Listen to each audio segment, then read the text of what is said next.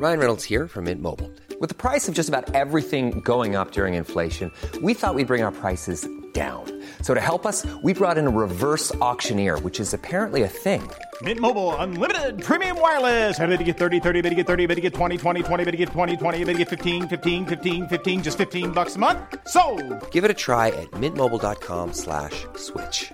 $45 up front for 3 months plus taxes and fees. Promo rate for new customers for limited time. Unlimited more than 40 gigabytes per month. Slows full terms at mintmobile.com. Celebrate and save big at Harvey Norman's 18th birthday sale. We're celebrating 18 years in Ireland with big birthday savings across our massive range of TVs and home appliances. Save a massive €900 on the Samsung 55-inch QN94 Neo QLED TV, now $1,599. Or save €180 on the Samsung 9kg washing machine, now $549. Shop these birthday deals and so much more, in-store and online at Harvey Norman's 18th birthday sale. Don't miss out. Hi, this is Allie Wentworth, host of Go Ask Allie. My listeners want more, so we are digging in. It's real, it's honest, open, and unexpected, and sometimes amusing. He told me you chased him with a butcher knife and tried to cut off his penis, but that's his version, and everybody has a different Everybody version. has two sides of every story. Exactly. All new episodes of Go Ask Allie release every Thursday. Listen to Go Ask Allie on the iHeartRadio app, Apple Podcast, or wherever you get your podcasts. Not completing high school is more of a social thing than it was an academic thing. Even though all these years have passed, I still had that longing to have my diploma. At age 30, Carissa finished her high school diploma. If you're even considering getting your high school diploma, you can do it. No one gets a diploma alone. If you're thinking of finishing your high school diploma, you have help. Find free adult education classes near you at finishyourdiploma.org. That's finishyourdiploma.org. Brought to you by the Dollar General Literacy Foundation and the Ad Council. This week, on Tuesday, May 25th, marked a year since the world watched the killing of George Floyd. His name and the video of his death reignited a reckoning with systemic racism. But that video doesn't represent the man that his family knew. For his baby brother, Philonise Floyd, Big Floyd was more than a cause. Vice News correspondent Dexter Thomas traveled to Houston to speak with Philonise about the last year, who his big brother really was, and what's next. Here's that interview. I could never mourn just like others could because it was always somebody want to do an interview. I realized that my brother died probably like 6 months after he had already passed because I've never really had that time to sit there. It was always interview. And I didn't want to stop doing the interviews because I wanted accountability for George. And that's the road that I took on. That's heavy, man.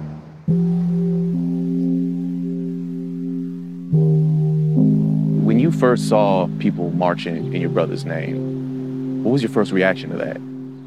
Oh, I was proud. I was happy. It was a pandemic, and people put their lives on the line for what was right. And to me, that was big because you're stronger in numbers.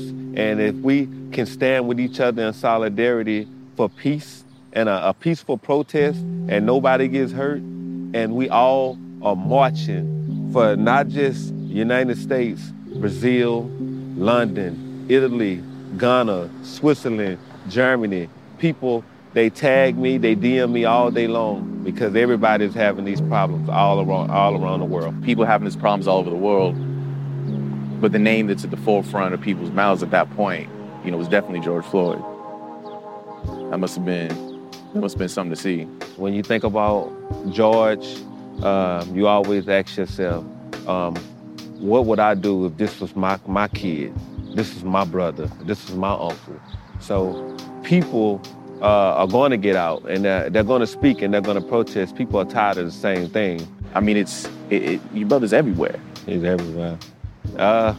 He's everywhere. I didn't ask for him to be everywhere, but the world say, hey, this is time. It's a time for change, and that time is now. So George's death wasn't pleasant. He was tortured to death for 9 minutes and 29 seconds. Kids seen that, adults seen that. The things that happened to him, I wouldn't have did that to a dog. But for his face to be all around the world, I feel that he has blessed so many people, because in so many countries, they all tell me the same thing. We're struggling. We need help. They look at George as a pillar, like on a path to getting justice and accountability for them too. A lot of people, you know, they know your brother, they've seen murals. Yeah. But what most people have seen of your brother is that video, that long video. If you could replace what everybody's seen with just a memory from your mind, which is instead of everybody knowing your brother for that one video, if you could show them, hey, this is who my brother was. Is there anything you want to show people? See, people look at my brother as a cause, you know, but in reality, he was a loving person to us. We were in the house. I slept with him in the bed. We played video games together. We ate banana mayonnaise sandwiches together. We did a lot of stuff together. We prayed with each other. He helped me with my homework. Not just me, he helped a lot of people in the community. I watched George treat homeless men like they were the president.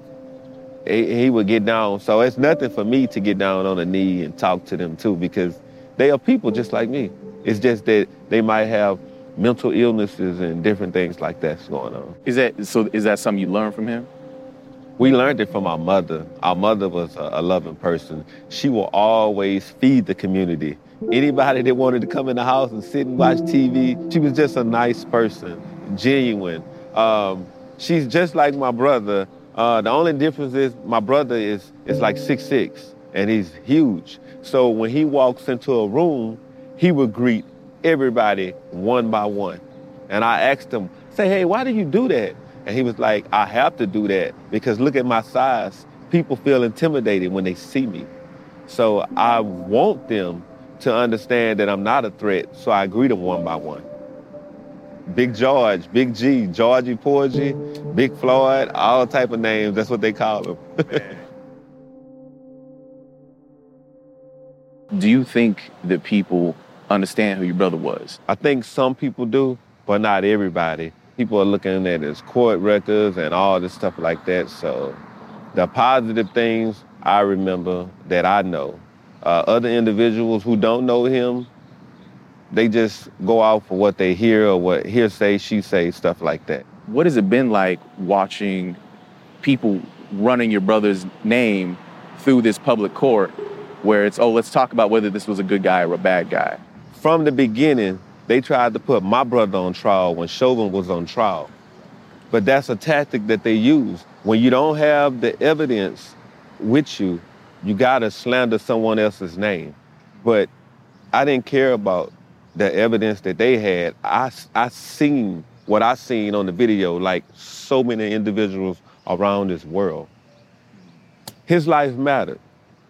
At the end of the day, he should have been treated with support and dignity, with respect, and not police brutality at that time.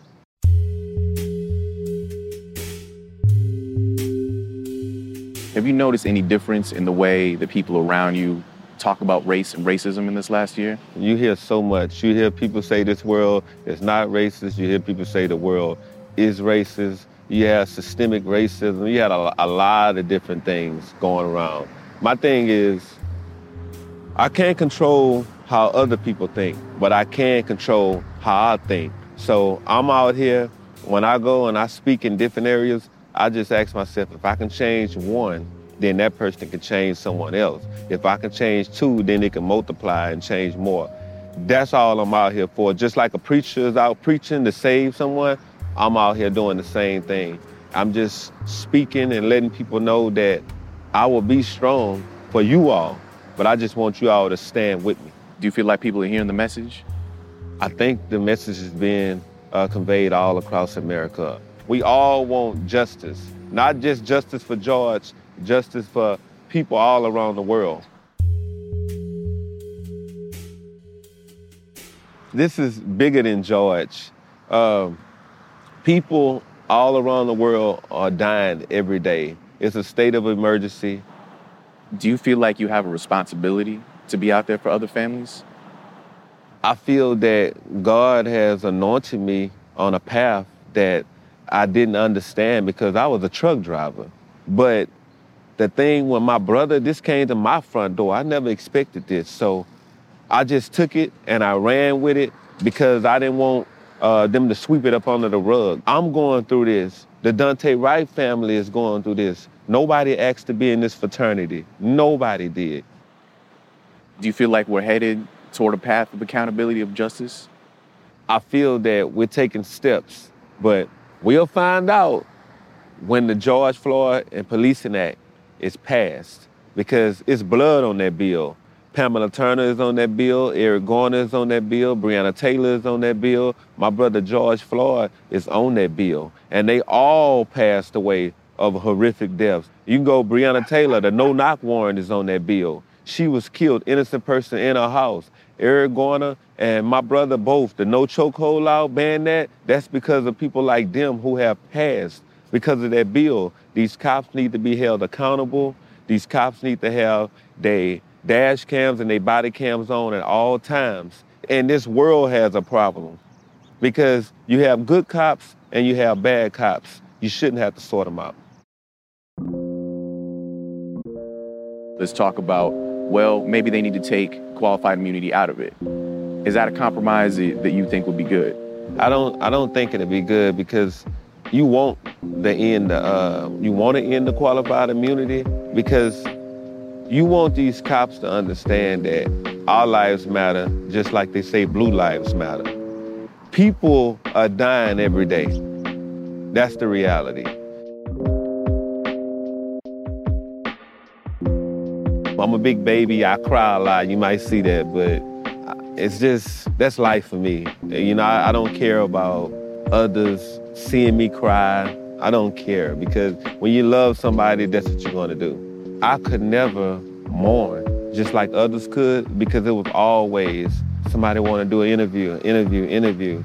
I realized that my brother died probably like 6 months after he had already passed because I've never really had that time to sit there. It was always interview. And I didn't want to stop doing the interviews because I wanted accountability for George. And that's the road that I took on. That's heavy, man. And it's a blessing. It's a blessing to be able to get out and speak and get who he really is out in the world. So many people want to talk. They want to talk about George. They want to know about George. They always say George has changed the world. You hear his daughter saying, my dad is going to change the world. I feel that he has changed the world with his death. But at the same time, we have to change the mindset of these police officers. We have to get them to understand that life is precious. That's something you'll never get back. So it's the same thing, like you want to go home with your family, we want our family to come home to us. We don't want to live in fear. We want to live together. Do you feel like America's heart has changed in this year? That's touching because I really don't know how others are feeling right now. You have a lot of people who might not like what's going on, but you have people who are speaking out for what is right. And I'm determined to try to get others to realize that, hey, we can work together. We shouldn't be turned down by the pigment of our skin color. You know, this is universal. This is not something that we would stop now. You know what I mean? This is something that's gonna go on forever. And if we keep fighting and we keep pushing, we can make it there. It's just like holding a rope. We're holding this rope. Daunte Wright family is holding the rope. Pamela Turner is holding the rope. Eric Garner, mom, is holding the rope. The son is holding the rope. Everybody is holding this rope together. And the objective is not to win anything. It's just to show that we can stand with you all and we can get along with each other. We're not trying to win anything. We just want to feel equal. It's all about equality. We're all connected. All of these families, they all connect with you. It's devastating to lose a loved one, especially not to natural causes. Yeah. You know, if you taking someone's life from them, that's a problem. So it took for the world to see my brother on a motion cinema picture, 9 minutes and 29 seconds, watching him being tortured to death. That's what it has taken for the world to see what's going on. And we don't want any more hashtags. It shouldn't be any more George Floyds. It shouldn't be any more Breonna Taylors. We need to take awareness right now of what's going on. And that's the key to our society. It starts here.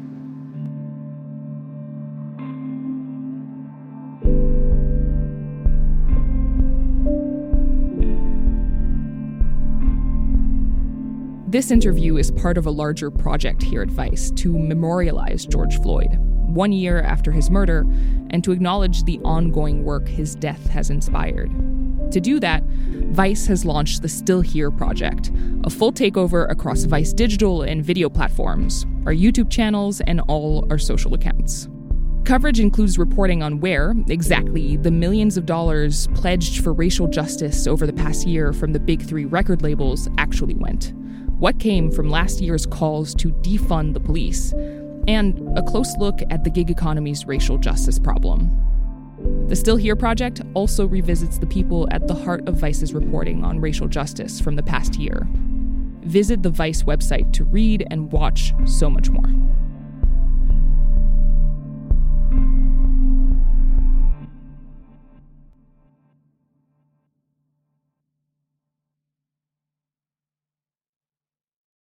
Looking for the sexiest new job?